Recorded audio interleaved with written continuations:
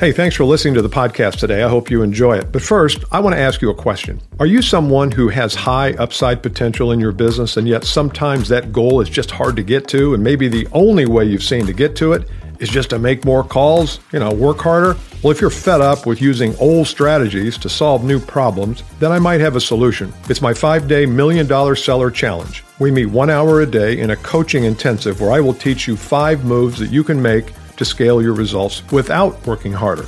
To learn more, click the link in the show notes or go to $1,000,000sellerchallenge.com.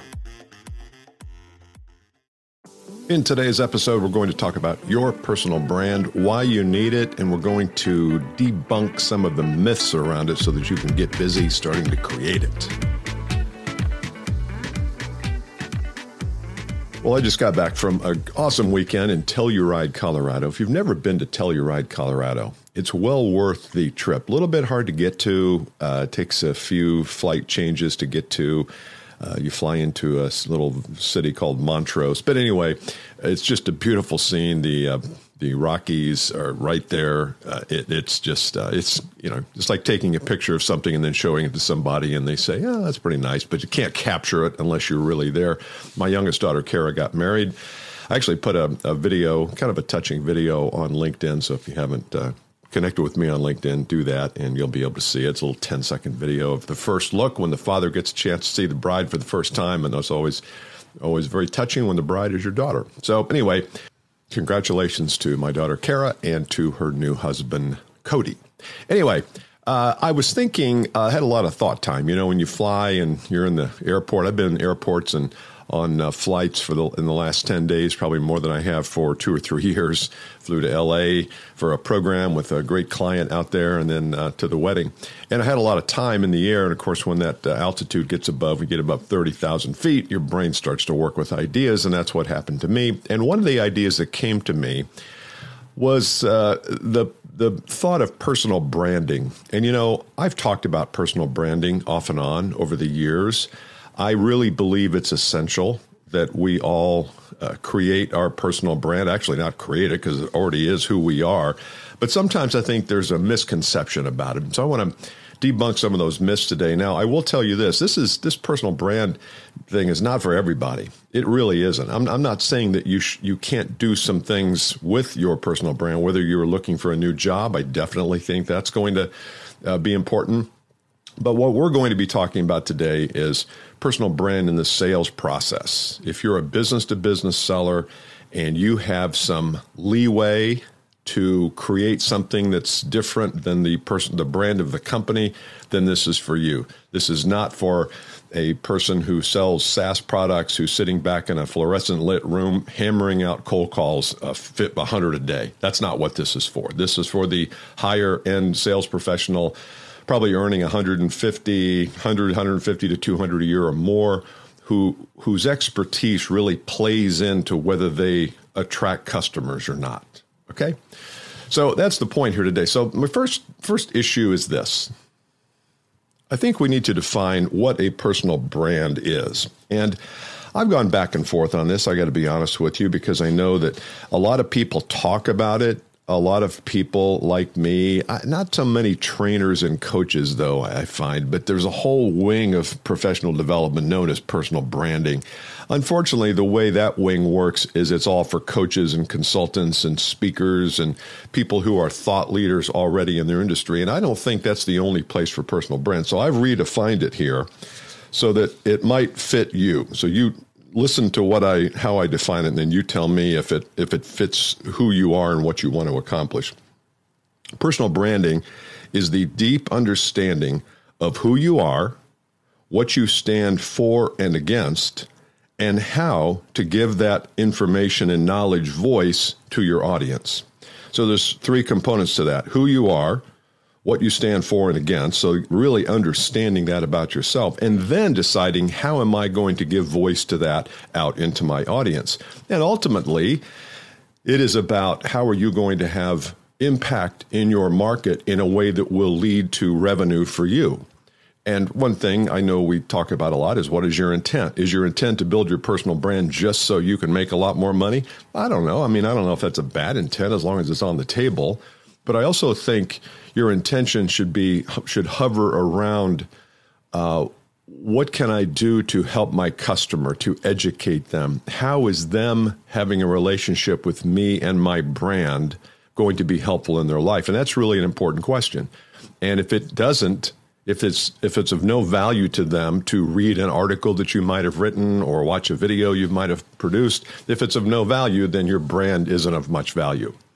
So I like the idea of impact. How are you going to impact your audience? And then how is the audience going to reply to you, set up a meeting, those kinds of things. So I want to talk about today 5 elements that I think are essential for your personal brand.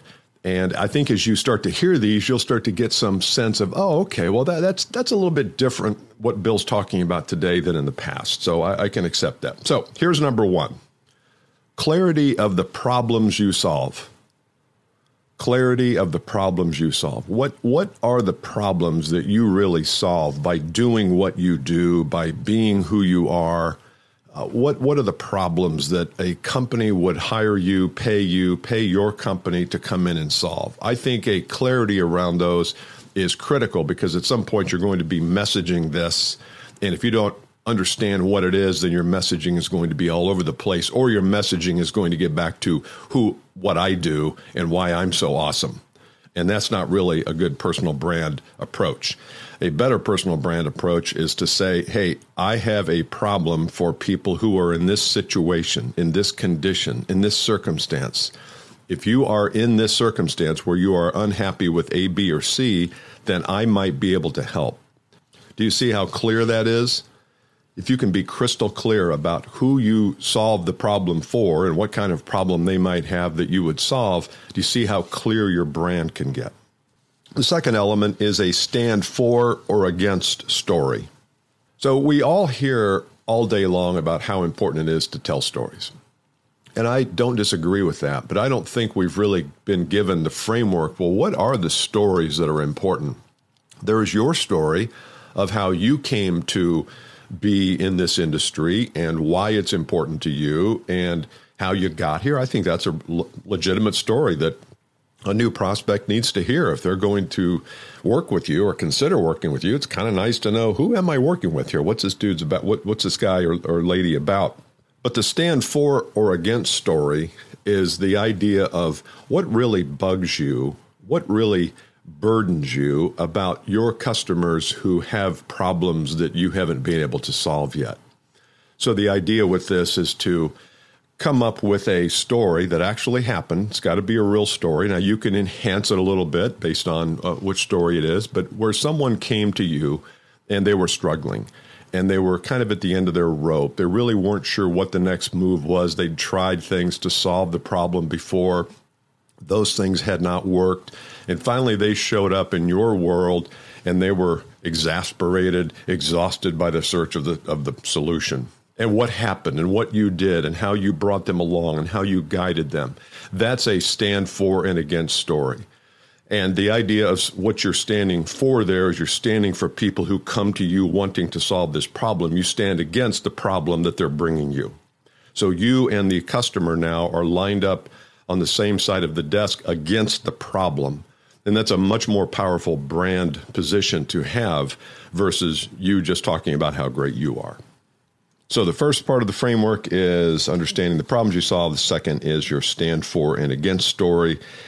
The third part is just your general ideas. And this is a good way just to brainstorm a little bit. What are your general ideas about your business, about your value, about the problems that people have, about the misconceptions that maybe prospects have about the world that you inhabit? Let's say you're selling accounting services and the misconception is that accountants only do taxes and audits. And you're in the business of doing a whole lot more than that, like business planning and things like that. So you've got to break down that misconception. And so that would be an idea. So think about trends, misconceptions, mistakes people make, or just ideas on how to do things better. Chances are, if you've been in the business for a period of time, you have seen things that people do in error, and you'd like to fix those. So my recommendation there is just start a little folder on your phone and just come up with some ideas, some things that and maybe some of these are counterintuitive ideas. I've got a whole note page on my phone with counterintuitive things people have thought for so long about sales and achievement and discipline and all those categories that you hear me talk about on the podcast here. And I've just got a counterintuitive idea stream flowing so that when I want to come up with a topic for the podcast, you've probably heard some of these. I will, from this point on, reference when they're counterintuitive, but just things that I disagree with the way most people do things in the coaching and training world. So that's another way that you can think about the ideas of your world. Step 4 is a process or a framework or something unique that you take people through when you first start talking to them. So it could be some type of an assessment. It could be some type of a framework for a solution. It could be like in our High Achievers program, I've got the 5 M's of achievement. It's the mindset, really understanding the kind of mindset you're going to need to advance in your career and to generate more revenue and income. Number 2 is the map. Where are you going? Are you clear about where you're going and how you're going to get there? Number 3 is the message, which is the whole idea of how do you display and declare your message to the market, marketing and branding. There's methods in there. There's 5 M's. So those are the elements that I go through when I do a webinar where I'm in a process of populating one of my new groups. So that's a unique branded solution. So think about it for your world. And again, don't get too crazy with this and think you've got to spend $10,000 on design elements. You don't. But it does make sense to have some kind of a branded process or framework so that you can explain it to the customer and it looks like a thing. It's not just something you came up with on the way to the appointment. It's something that you have sunk time into and is really important for them to follow. So if you have a framework for either the sales process or the solution process, either one is fine. I kind of like both, but either one is fine. But you need some kind of a framework. People think in terms of pictures. And if you can give people a picture of what it looks like to work with you, that's going to really help your brand in the market. The 5th and final element of this framework that I'm sharing with you today is documented knowledge or documented expertise. I was at a program here a few weeks ago, and it was one of the first ones we did in person, and a very nice young man came up to me during the break and said, "Hey, Bill, I don't feel like I have enough content to develop a personal brand," because we were talking in the program about how important it was to develop one. And he said, I think it's a great idea, but I'm not sure what I know. Well, it turns out he'd been in the business for 10, 12 years, and he had a ton of expertise and knowledge. I mean, he literally could take the product and change a customer's business, transform their business by the products they sell single-handedly. But he didn't see that. And I think that's what happens to a lot of us. We are so close to our value because we live it every day. We never take time to step away and say, what is it that I know? What is my knowledge base? What is my expertise? And so I would encourage you to, again, I know I told you to start a folder, a file earlier. Do the same thing for this. What do you know? Start to document what are your accomplishments. And I'm not talking about you were salesperson of the year in 5 years running. Okay, that's great. That's not really helping the customer that much, even though I think the experience of doing that is probably helpful for the customer. That's not what I'm talking about, knowledge and expertise. I'm talking about when it comes to solving problems for your prospects and clients. What do you know how to do? What are you really good at? What kind of knowledge have you gained over the years that has served your customers now and going into the future? What have you learned about the business that maybe you learned it because of your perspective that nobody else is learning? So this idea of knowledge and expertise is great, but document it. Is it documented anywhere? Is there a bullet-pointed list of the 15 things you've accomplished over the last 10 years specific to a customer or to a problem or to the mission of helping people solve problems and make it to their goals? If you've taken classes that help you guide the customer through on their journey to the solution, that's good too. But it can't just be I completed my MBA. It's got to be more, okay, I completed my MBA, and because of that, here are the 3 things that I think I can help customers with because of that. So I hope those 5 elements of personal branding framework change your impression of what personal branding is. It's not just shooting videos, although that may be part of it. It's not doing a podcast, although that may be part of it. It's not just putting yourself out there, one of my least favorite but very common phrases.